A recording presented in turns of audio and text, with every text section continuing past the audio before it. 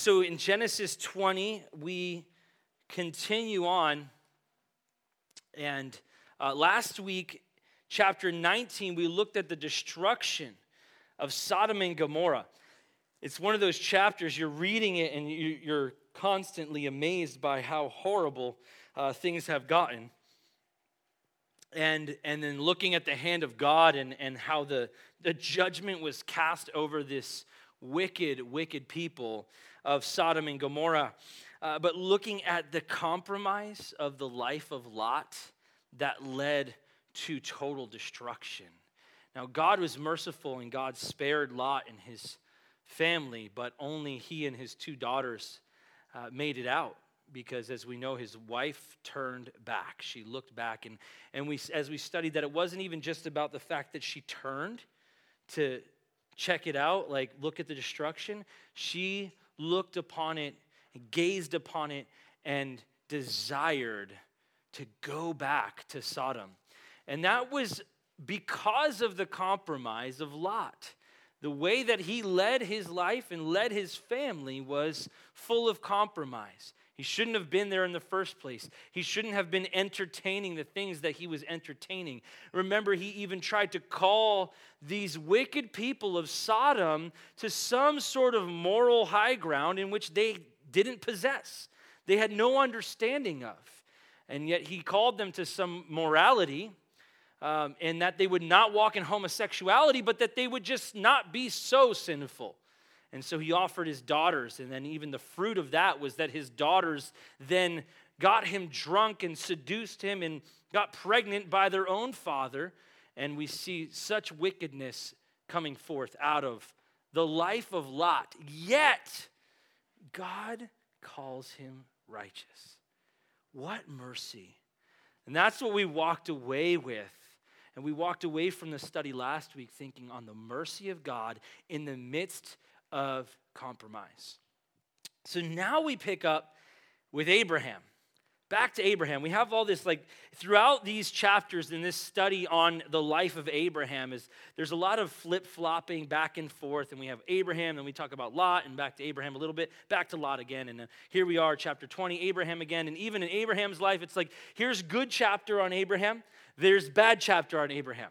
There's Abraham walking in the promise, confident in the promise, and then there's Abraham forgotten and forsaken the promise. And so today in chapter 20, we're going to see a little bit more of the forsaking of the promise of God as we begin there. Verse 1, and it says, and Abraham journeyed from there to the south and dwelt between Kadesh and Shur and stayed in Gerar. Now, Abraham journeyed from there, and the place that he was in, and if you remember, as we talked about last week, he had the ability to overlook and to see the valley and to see Sodom and Gomorrah. And we saw that he went out and he looked upon the destruction of Sodom and Gomorrah. And so now there's been some time of him experiencing the destruction. He's seen the destruction. He watched this city, this great city destroyed. And even in that, trusting God for the deliverance of Lot. But now he's fleeing from the place that God had ordained for him to be. And fleeing from that place, I believe, is much of a running from the reminder of the destruction. If you remember in chapter 18, he pleaded with God to spare Sodom and Gomorrah. He pleaded with God repeatedly and asked God if there be 50 righteous, and he goes all the way down, if there be 10 righteous, and he knew even that there wasn't 10 righteous, but God spared Lot and his family, and Abraham trusted in that. But here he's still looking out over it. He still sees the destruction. Maybe it wasn't as pleasant to the eyes as it once was, or maybe there's even this fear of destruction that would reach to him, to his family, and a little bit of uncertainty in his life. And so he, fleeing from the reminder of the judgment and from the destruction, he went to dwell in Gerar between Kadesh and Shur. Now the journey, the way, the route that he would take was on the way, and he went along the way, is what we see here, and this is what would be translated to us, is that he went along the way of Egypt. Now, if you were with us and you studied with us, or maybe you've heard the stories before, in Genesis chapter 12, you don't have to turn there, but we studied already in Genesis chapter 12 that Abraham, before he was Abraham, he was Abram, went to Egypt. And out of that, he walked in this compromise, in this sin, and he lied about his wife being his sister. There was bad fruit that came from that. He had not remembered the promise of God that happened right before it. Now, so he went the way of Egypt. Egypt was bad news. Egypt was a place representing sin and bondage and compromise. That's what it carried for Abraham in his past. And yet he went the same route. Easy to go back the way that we may know. Even I'm not going to go all the way to Egypt, but I'm just going to take that road because at least I know the way. I know the journey. Now, notice that God did not call Abraham to go anywhere. When God calls Abraham, he makes it clear to him, but here he does not call Abraham to go anywhere. But Abraham goes. He leaves. He journeys along the way toward Egypt. You see, Abraham was not under the influence of the Lord. This was a decision made under his own influence, in his own understanding, in his own idea of, you know what, I'm going to move on from here. Even perhaps thinking, well, Sodom and Gomorrah was destroyed, and that was representing the wickedness, and now I can kind of move on. And I already forsook Sodom and Gomorrah, so now I'll move on to the next thing. With the idea in mind of, I've got this. I can make this decision on my own. I can take the next step of even thinking it's a step of faith. And we'll do this type of thing sometimes. We will try to rationalize kind of ridiculous decisions and think, it's a step of faith. Is it though? Is it truly under the influence of God? Is it truly the Spirit-filled and Spirit-led decision? Or is it just in our own understanding thinking, I can do this. I know what I'm doing. I know the road. I know the journey. And even that Egypt got me once, but it won't get me again. But let's continue because we're about to see what fruit comes of this little bit of compromise of taking matters into his own hands. Verse 2. Now Abraham said of Sarah, his wife, she is my sister. And Abimelech, king of Gerar, sent and took Sarah. I am not reading chapter 12, I promise. Here we go again. You scratch your head and you think, wait a minute, didn't this already happen? Yes, it did. And it's not a repeat. It's Abraham doing the same thing that he already did. Sarah is my sister. You see, when you make your own decisions in the flesh and go the way of Egypt, expect the fruit of Egypt. Expect the bondage. Expect the turning back to the sinful ways. We can't expect to go back to Egypt. We can't expect to take matters into our own hands and think that I'm going to do it this time. I'm going to overcome this time. I've got the strength within myself. I've learned to lean on the Lord a bit more. I've learned a lot in this time that I've been away from Egypt. And I'm not going to go all the way there. I'm just going to go along the way there. Making home with the Philistines. That's who these people were, the Philistines. Now, do you guys know what comes of the Philistines? How about Goliath?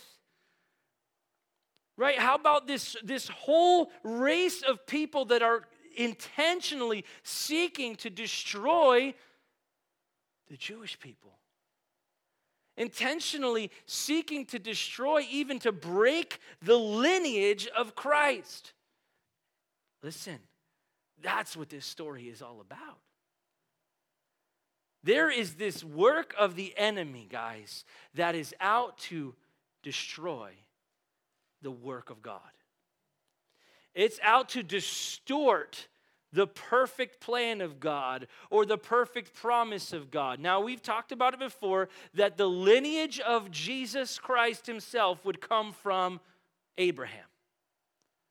So keep that in mind as we continue in our study here, that the lineage of Christ would come through Abraham, the promised son, Isaac, and let's check it out what's about to happen here.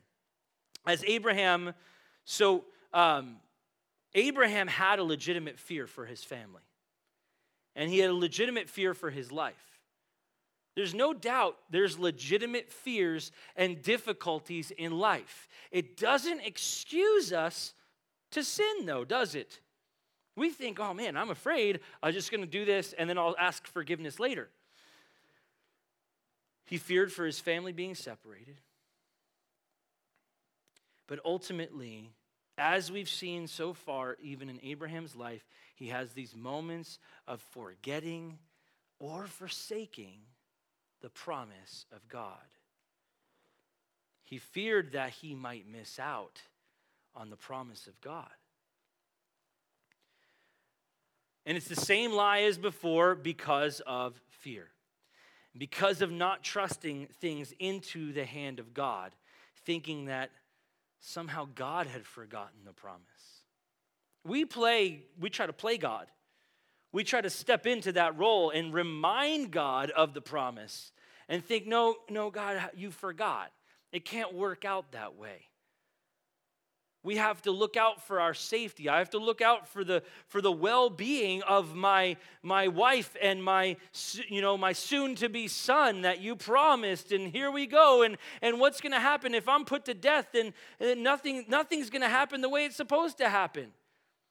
We think we know how it's supposed to happen.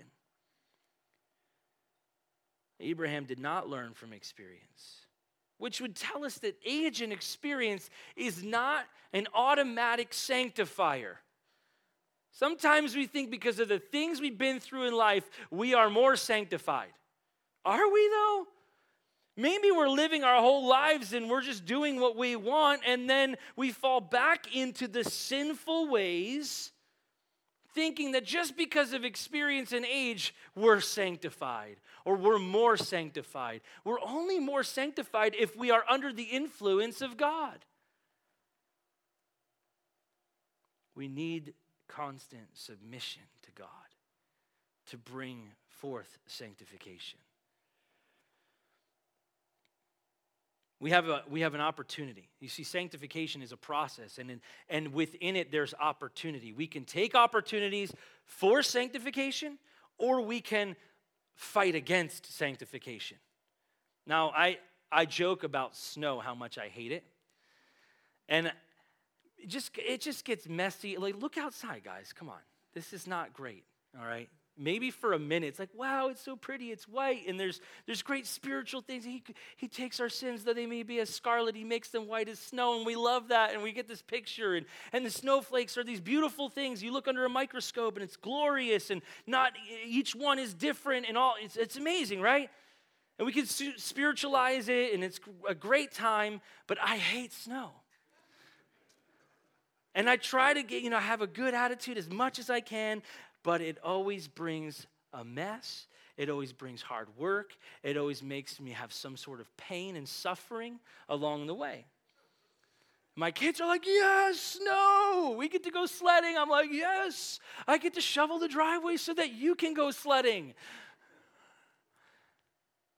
But I joke and I say, I'm praying for no snow. Every winter, I'm praying for no snow. But I'm also praying for sanctification.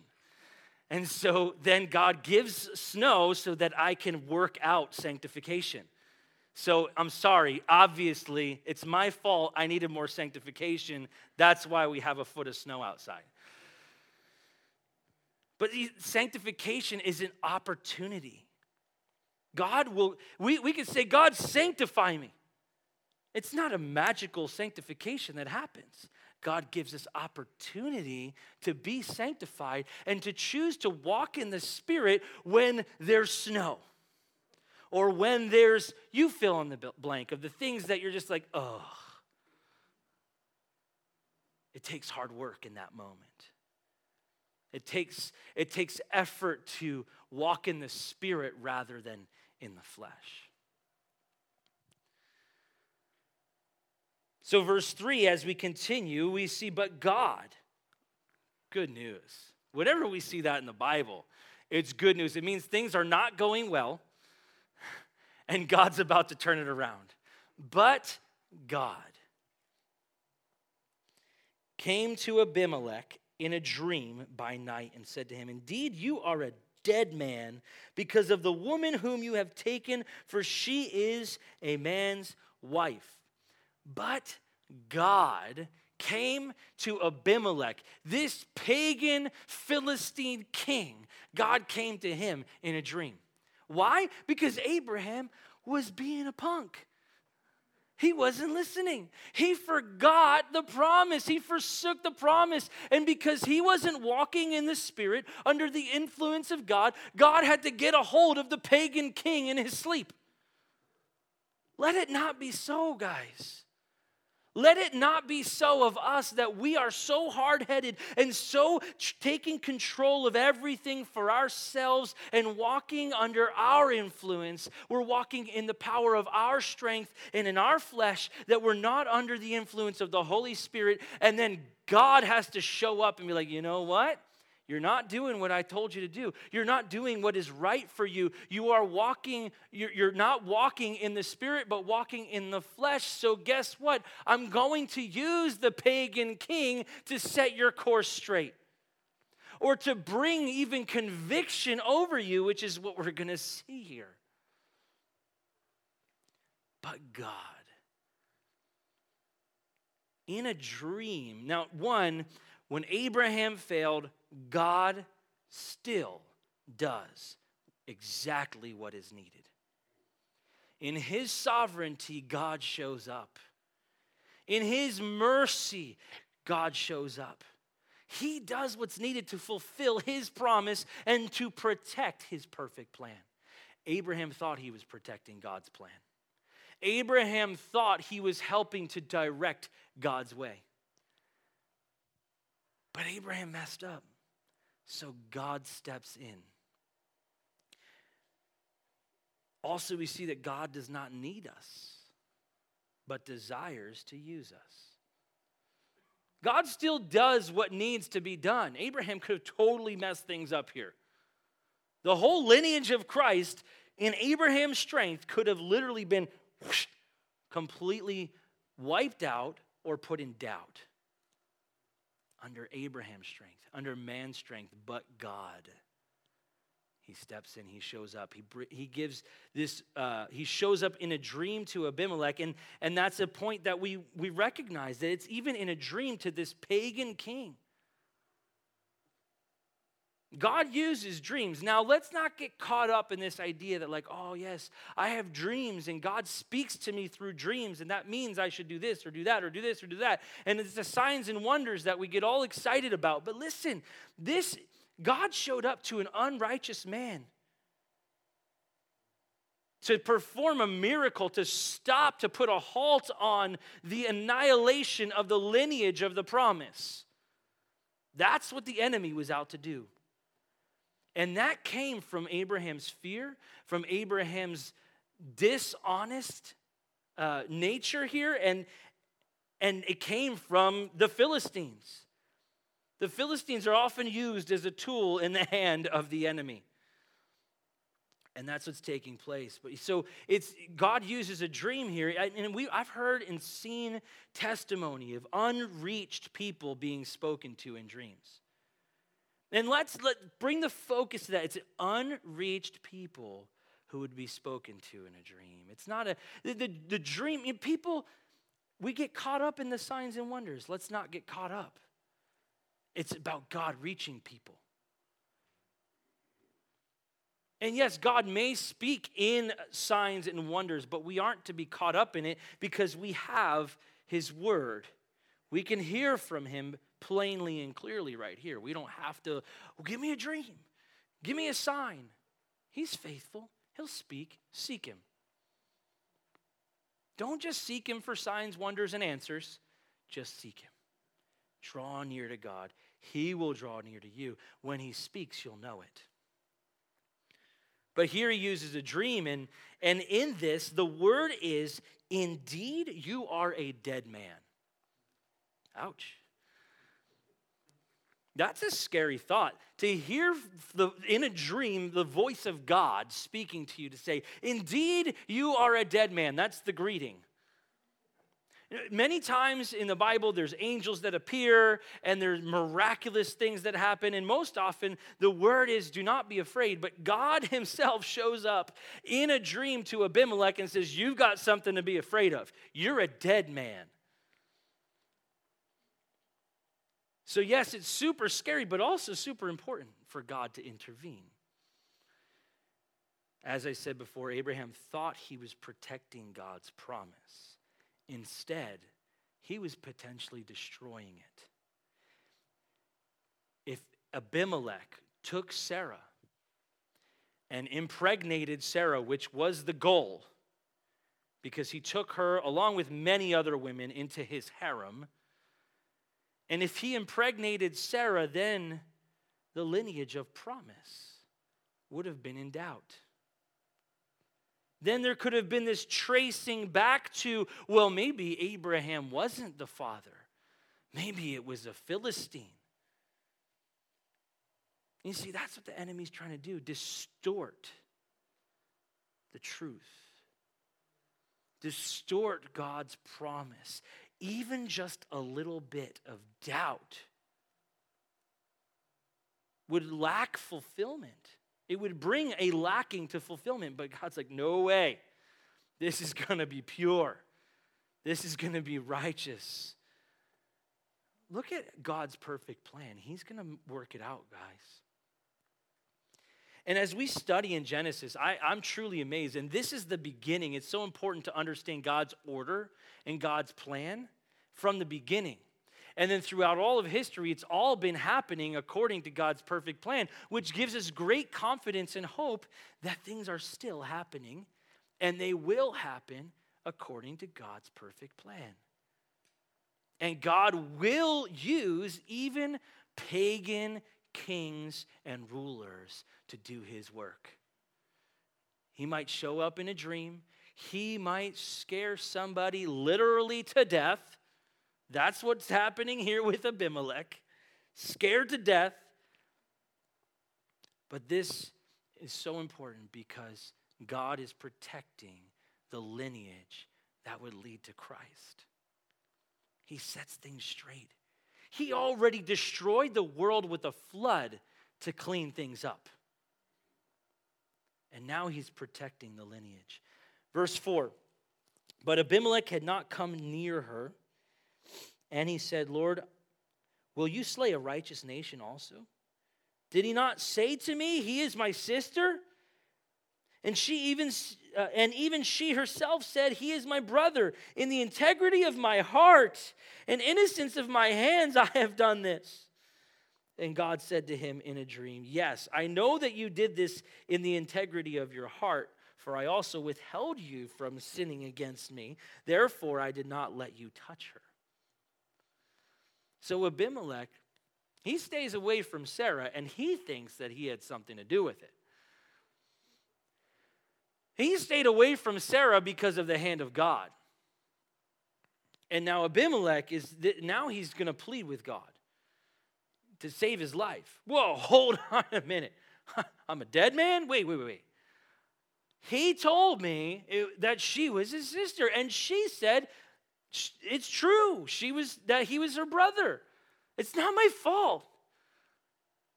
Now, the word he uses here is, it's integrity. This is all right. This is okay. Does this seem okay to you that this king comes and takes these women into his harem and then is sleeping with all of them and this is the life that he lives, that's integrity on his standard. The Philistines. This is the tool in the hand of the enemy. And that's what integrity looks like to the enemy. We shouldn't, and we talked about it last week with the wickedness of Sodom and Gomorrah. We shouldn't be surprised by the wickedness of the world. The enemy is at work in those who are separated from God. Those who do not have a relationship with Jesus, the enemy is at work and stirring things up, and we as believers need to be different, not like Abraham. We need to be different, set apart for every good work. But he pleads his case, and he's saying, it's not my fault. This was done in integrity, and the standard of integrity is ridiculous. But now God shows mercy and even agrees to that statement. Yeah, your standard of integrity. I understand you thought it was integrity in your own twisted way. But then God sets the record straight. Because that's what he does. He doesn't share credit. God's like, you didn't touch Sarah because I wouldn't allow it. For I also withheld you from sinning against me. God is in control of this entire situation. He is in control throughout all of history, and he's in control for all eternity. And this wicked king, Abimelech, thinks that in all integrity, in all sincerity, I did nothing wrong. And God's not even going to get into that argument with him. Nothing wrong. I kept you from sinning. I protected my lineage. I kept you from touching Sarah. God takes the credit for protecting Sarah and for protecting the lineage of the promise. What Abraham was trying to do, Abraham was trying to play God. And God took matters back into his hands. And God takes the credit for it. When Abimelech tries to step in and think, it's not my fault, but I took care of it, don't worry. And then God calls out, at the same time, calls out the sin of Abimelech. He calls it out and he prevents it. But it didn't even occur to Abimelech that God was in complete control. Because that's the wickedness of the world. Thinking that they've got control over a situation and thinking that I can plead my case with God and I can work this out and I can strike a deal. But not giving credit to God, recognizing that he's the one in complete control. He's the one in complete control over everything. Guys, look at the world we live in the last few years, the last 2 years now. I can't believe we're still talking about the coronavirus. 2 years. But the reality is that all the powers to be, the rulers of this world, are trying to figure things out and then think that they could take credit for some advancement in technology or advancement in the medical world to say, look at what we've got to offer you in the treatment now, and the numbers are here, and they were here 2 years ago, and now they're here, and we have none of it. Listen, God is in complete control. That's all there is to it. And just recently, we're finally hearing people admitting, you know what? I guess we can't really figure COVID out. Not many, but some are admitting it. I'm like, from day one, I was like, you know what? I don't know what's going on, but I'm just going to live my life to trust Jesus and walk with Jesus because I have no idea about this other stuff. I could have ideas. Doesn't really matter. What matters is Jesus is on the throne. God is in control. In the midst of all of it, of course, we have an election and everybody gets upset about what happens in an election. Calm down. Jesus is on the throne. God is in control.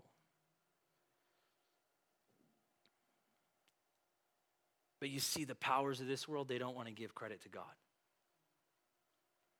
when God is saying, whoa, whoa, I withheld you from sinning.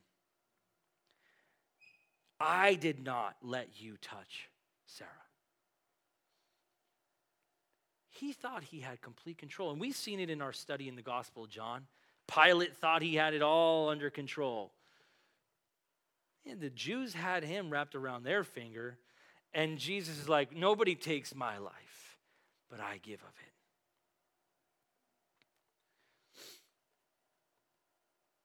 it. God is in complete control. And sometimes, God will prevent us from sinning in his sovereignty. But he still calls us. He calls out our sin and calls us to repentance, which is to make it right, to change direction. And that's what he does here. In verse 7, he says, now therefore restore the man's wife, for he's a prophet, and he will pray for you, and you shall live. But if you do not restore her, know that you shall surely die, you and all who are yours. Go make it right. So he calls out his sin and calls him to make it right, to restore. It's a call to repentance, yet Abimelech doesn't even get that. He says, restore the man's wife. And then God calls Abraham a prophet, a sinful man, but a prophet, and a prayerful man. God is merciful to Abraham. Because of his dedication and because of relationship and prayer, God would call him a prophet.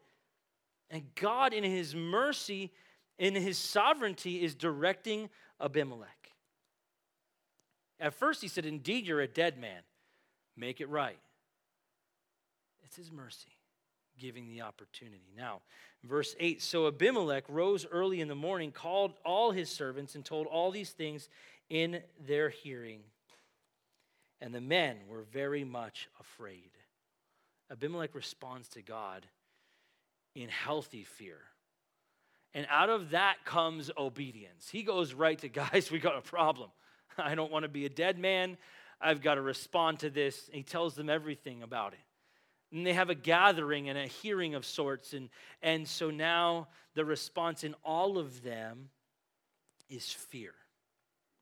Now, verse 9, and Abimelech called Abraham and said to him, what have you done to us? How have I offended you that you have brought on me and my kingdom a great sin? You have done deeds to me that ought not be done. Abimelech, in his power still, is like, I'm going to confront Abraham. Right? So he's afraid. He is scared to death because of this dream, because of God saying to him, indeed, you're a dead man. Go make it right. Give the man's wife back. And now he's like, okay, but first I'm going to confront Abraham. Just like in chapter 12, though, Abraham is confronted by a pagan king. Again, let me say, guys, let it not be so that our sin should be seen and identified and called out by the world.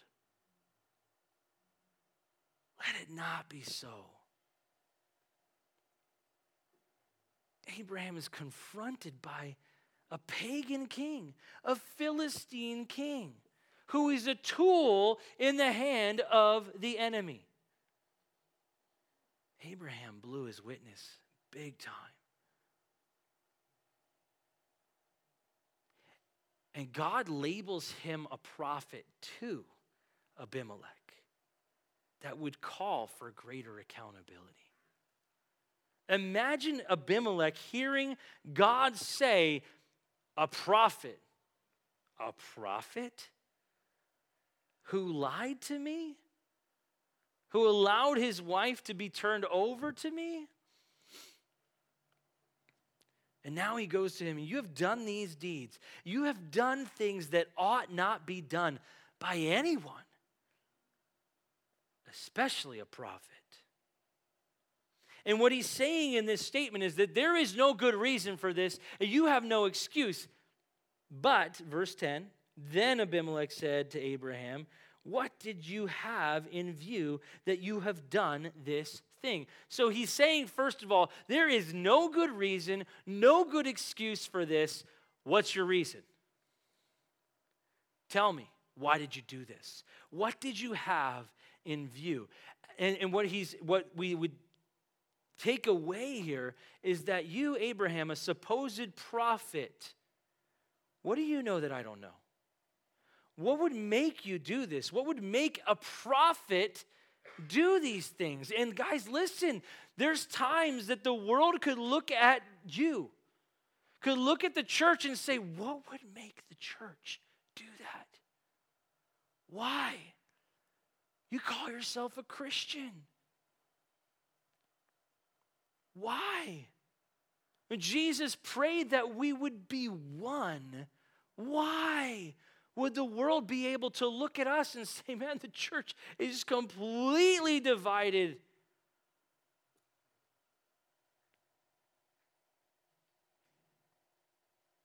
And Abraham caught up in the midst of this grievous sin, this lie, and Abimelech pointing it out to him and saying, why you, a prophet, a righteous man, a Christian, why would you do this?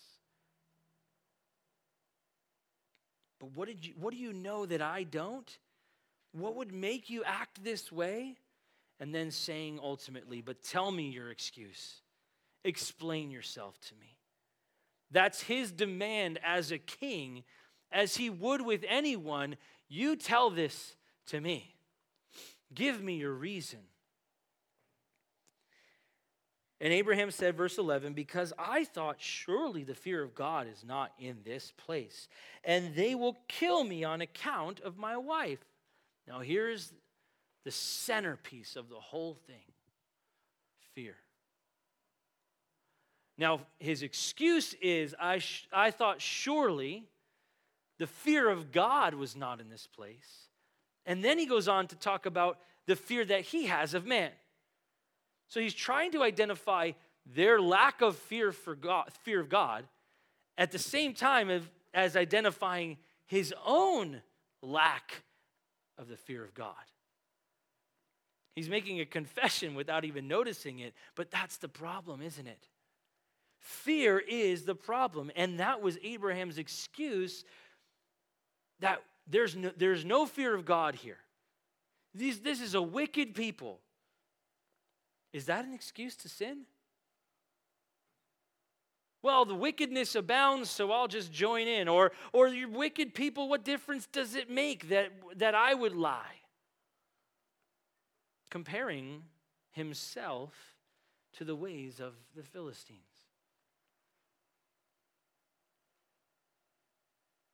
Fear, of course, that they would take his wife and that they would kill him. You see, Abraham lacked a fear of God himself. And he accused them of the same thing. But he feared man. He feared man more than he feared God. And that fear is a dangerous thing. The fear of man. In fact, listen, it was the fear of God that changed Abimelech's ways, for a moment at least. The fear of God was like, whoa, he couldn't sleep through the night. He was woke, he had this dream, and then he came and brought it to his leaders and had this whole hearing about it and had this whole discussion to come away with, we got to do what God said. And he's going to try to do it his way. But it was the fear of God that protected Sarah and caused Abimelech to respond to God. Verse 12, but indeed, now Abraham continues in his horrible excuse. But indeed, she is truly my sister. He just doubled down in this lie.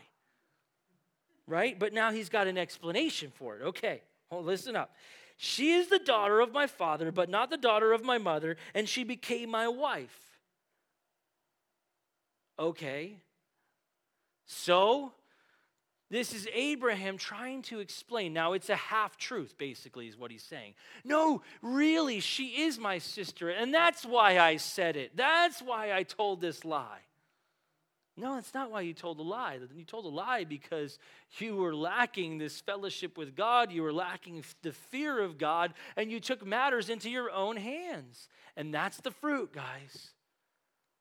The fruit is not only being caught up in the lie that feeds the enemy, but at the same time, we double down and we sound really foolish. No, truly, and we try to find that little bit of truth that could fit into our story.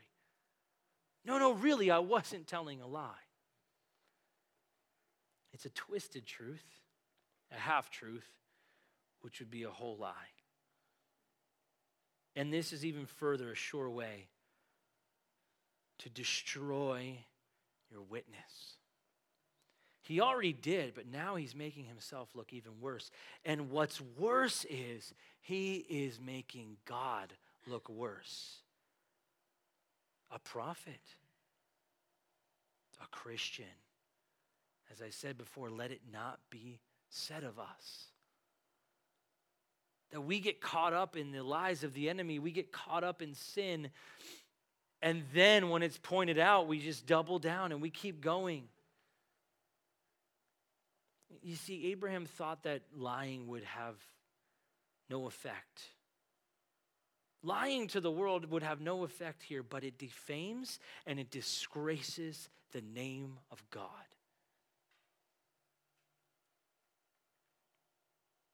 Verse 13, and it came to pass when God caused me to wander from my father's house, that I said to her, this is your kindness, that you should do for me. In every place, wherever we go, say of me, he is my brother. Now he keeps going. He's got excuses. He's got self-justification. He's, no, I'm not totally telling a lie here. She really is my half-sister. And this, now he keeps going. And he's blame shifting on top of it. It's God's fault. He's trying to blame God. So not only has he disgraced and defamed the name of God unintentionally, indirectly, now he directly is throwing God under the bus to the world. And aren't we so good at shifting the blame? It's not my fault. God caused this. Because why? It says that he caused us, he called us to wander. Now, the word that's used for wander here isn't just like this aimless, like wandering. God called me to be a wanderer. He could have used that word, but this word that he uses in the Hebrew would indicate, it translates to that he strayed. That he strayed from the path. That it's a word that was used of animals that would just go astray. And that's the word that he uses. That God caused me to go astray. Not to just get lost and wander off accidentally, but an intention. That's what it's talking about here for the word wander. And when he's saying, God caused me to wander, it's really hard. This life that God has called me to is so difficult. It's such a high calling. And God caused me to wander. God caused me to do the things that, these things that I don't really mean to do. And it's just so difficult to live in the wilderness. And I planned for this protection with my wife, because of what God has called us to. Because of all the people that we would encounter. We have this plan. The word wander would even further indicate this intent of mindlessness, ignoring the truth, ignoring the safe place that God has set up for us, the protection that God already has. But yet Abraham thinks, no, this is the protection. This is the safe way. And so he strays from that. And mindlessly goes, thinking, I don't care. And he says that, he uses that word and blames God for it. God made me run away. That's basically the word here. And we've heard it before within the church. Well, God didn't show up for me. Or the church, the body of Christ, just the worst. Yeah, people fail, okay? Just a bunch of hypocrites, yes. We're all sinners, but we can admit it, right? And people would claim that they walk away because they've been damaged by God. They've been damaged by the body of Christ, making excuses. And that's Abraham. And he's making that excuse to a pagan king in Abimelech, throwing God under the bus. Now, he made excuses. He blamed God. He could have and should have humbled himself and asked for forgiveness. You want to know how to shock the world? Humble yourself. If you wrong somebody, no, you wrong somebody altogether, even if you think you're right, like, no, I'm right. It doesn't matter. If you humble yourself and ask forgiveness, it's done. People are completely disarmed by humility. The world, even more so, would be disarmed by humility, shocked. If Abraham said to Abimelech, I have sinned grievously before you and before God, I'm sorry, would you please forgive me? Imagine that. Abimelech's jaw would have been on the floor like, I don't know what to say. It completely disarms people. But he didn't do that. He indirectly and directly throws God under the bus. And then verse 14, then Abimelech took sheep, oxen, and male and female servants and gave them to Abraham, and he restored Sarah, his wife, to him. And Abimelech said, see, my land is before you. Dwell where it pleases you. Well, this is a nice response, isn't it? You think the guy's angry, fuming, and you know what he's doing here? He gives these great gifts to Abraham, heaping coals of fire on his head. Every sheep and oxen and male and female servant, and even where he would go and make his dwelling place, would be a reminder of his grievous sin against God and man. In Romans chapter 12, verse 20, it says, therefore, if your enemy is hungry, feed him. If he is thirsty, give him a drink, for in so doing, you will heap coals of fire on his head. That's what Abimelech is doing. As directed, as God's hand is over this entire situation, and Abraham would have that bitter reminder every single time he looks out to the pasture and sees those sheep and the oxen and the servants that have been given to him and the dwelling place that's been given to him, not able to rest in that because of his sin, because of his compromise. Verse 16, then to Sarah he said, behold, I have given your brother 1,000 pieces of silver. Indeed, this vindicates you before all who are with you and before everybody. Thus she was rebuked. Now, as he said, behold, I have given your brother. This is, you can take this big sarcastic statement here. I have given your brother. That's the idea of what he's saying to her here. Yeah, your brother, wink, wink, And even in that statement, it's just, man, he is expressing his disgust for the sinful ways of the supposed righteous. Let it not be so, guys. Let it not be said of us, the body of Christ. And she was rebuked by the Philistine king. It says before this that she was restored to her husband, that it was made right. She was made right because of Abimelech's rebuke and because of her submission to her husband. Abraham said it, that he told her. He said, do this for me. In every place, wherever you go, say of me, he is my brother. Now, we just studied recently on Wednesday nights through 1 Peter. And when it talks about a wife submitting to the husband, we talked about this. We went to this passage right here. And this was great submission. And in this great submission, it was counted as faith. It's a great step of faith to be in submission, even when it's unrighteous. Even when it's a terrible decision that your husband has made. But yet, it was for her righteousness. It was for her faith. And so she was restored to her husband. While the king is expressing his disgust for Abraham and his actions. And then we close in verse 17, 18. So Abraham prayed to God, and God healed Abimelech, his wife, and his female servants. Then they bore children. For the Lord had closed up all the wombs of the house of Abimelech because of Sarah, Abraham's wife.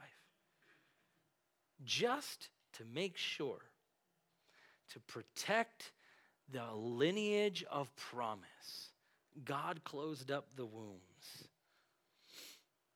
To make sure there's nothing that's going to get, misunderstood in this whole plan and this whole story. You think, well, for just this short time, for just this one night, Sarah was with the king, and one of these children could be the children of promise that came. No, there's no children.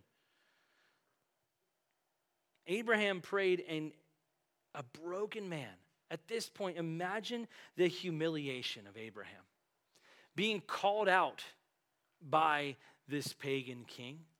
His sin being pointed out to him and broken before the Lord. Even God said that Abraham would pray, and now Abraham prays for him.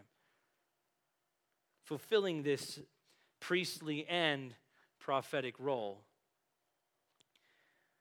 But he prays. Even in that, imagine the prayer, I don't feel like praying.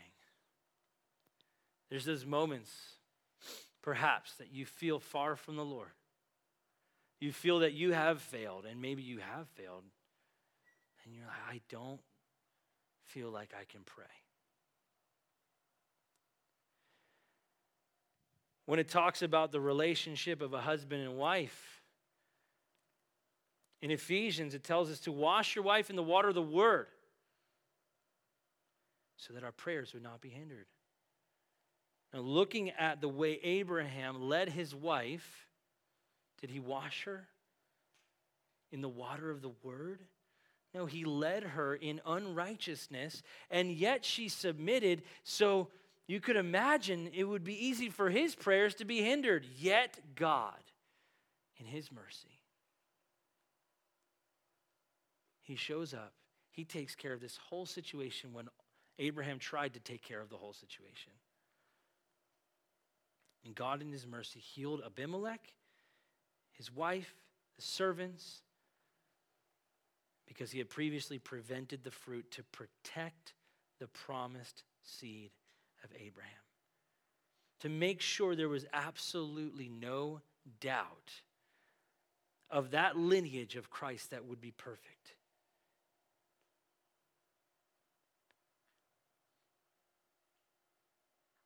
Remembering throughout all of this, guys, God has a perfect plan, and there is nothing that is going to prevent or overcome the perfect plan of God.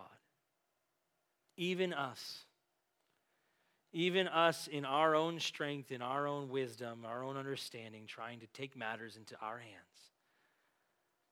When we mess up, God shows up. He takes control of the situation. And listen, like Lot, we may really mess things up. Like Abraham, I mean, this is bad stuff here, but God is so merciful. And God would go on. The next chapter, next week, we're going to study the birth of the promised son, Isaac. It happens. God makes good on his promise, even though there's just all this forgetting and forsaking of the promise. Remember that. Remember the promises of God. Remember the hope that he gives us. And remember that Jesus was the plan. Redemption was the plan. And Jesus is still on the throne.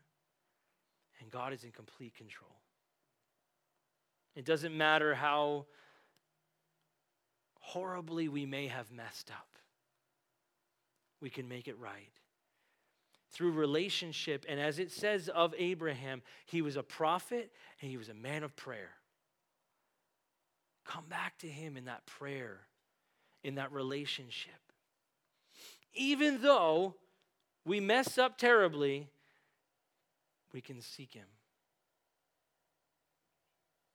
We can ask him to forgive us, and we can draw near, and he draws near to us. Remember his mercy. It's greater than our failings. It's greater than all of the matters that we take into our hands. His mercy is more. His plan is perfect. Let's be in line with it, not fighting against it, not taking matters into our hands, but entrusting them to him as he fulfills the promises. Amen? Let's pray. Father, we thank you and we trust you. We thank you for your word and the hope that we have in your promises, the confidence that we have that you are in complete control. We remember that tonight. We remember your mercy and we remember your promises, God.